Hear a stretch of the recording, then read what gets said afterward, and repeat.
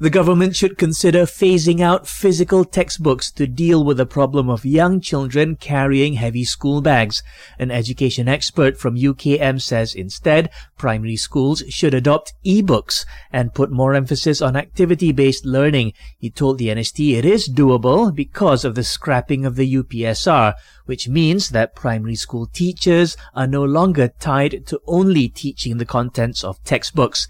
He adds in the short term, lockers could be installed in schools. The National Disaster Management Agency, NADMA, has denied that it was caught off guard by the current floods in the East Coast. It says agencies in Kelantan and Terengganu were well prepared due to earlier warnings issued by weather officials. At last look, some 21,000 people were housed at relief centers in the two states. The death toll in Kelantan has risen to 3.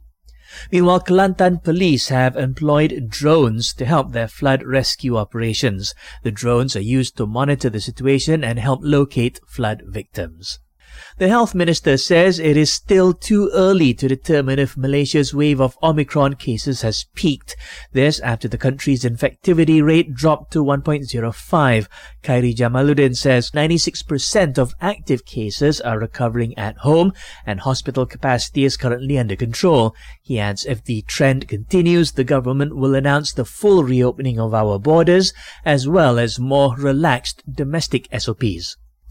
PM Datuk Seri Ismail Sabri Yaakob says 9 Malaysians and 2 of their dependents have been safely evacuated from the Ukrainian capital of Kyiv and are due to arrive here tomorrow. This following Russia's invasion of the country. Meanwhile, a Malaysian student in Ukraine is currently safe at our embassy in Warsaw, Poland, and will return home soon. The Higher Education Ministry adds that Malaysian students in Russia will continue to be at their respective universities due to their distance from the crisis area.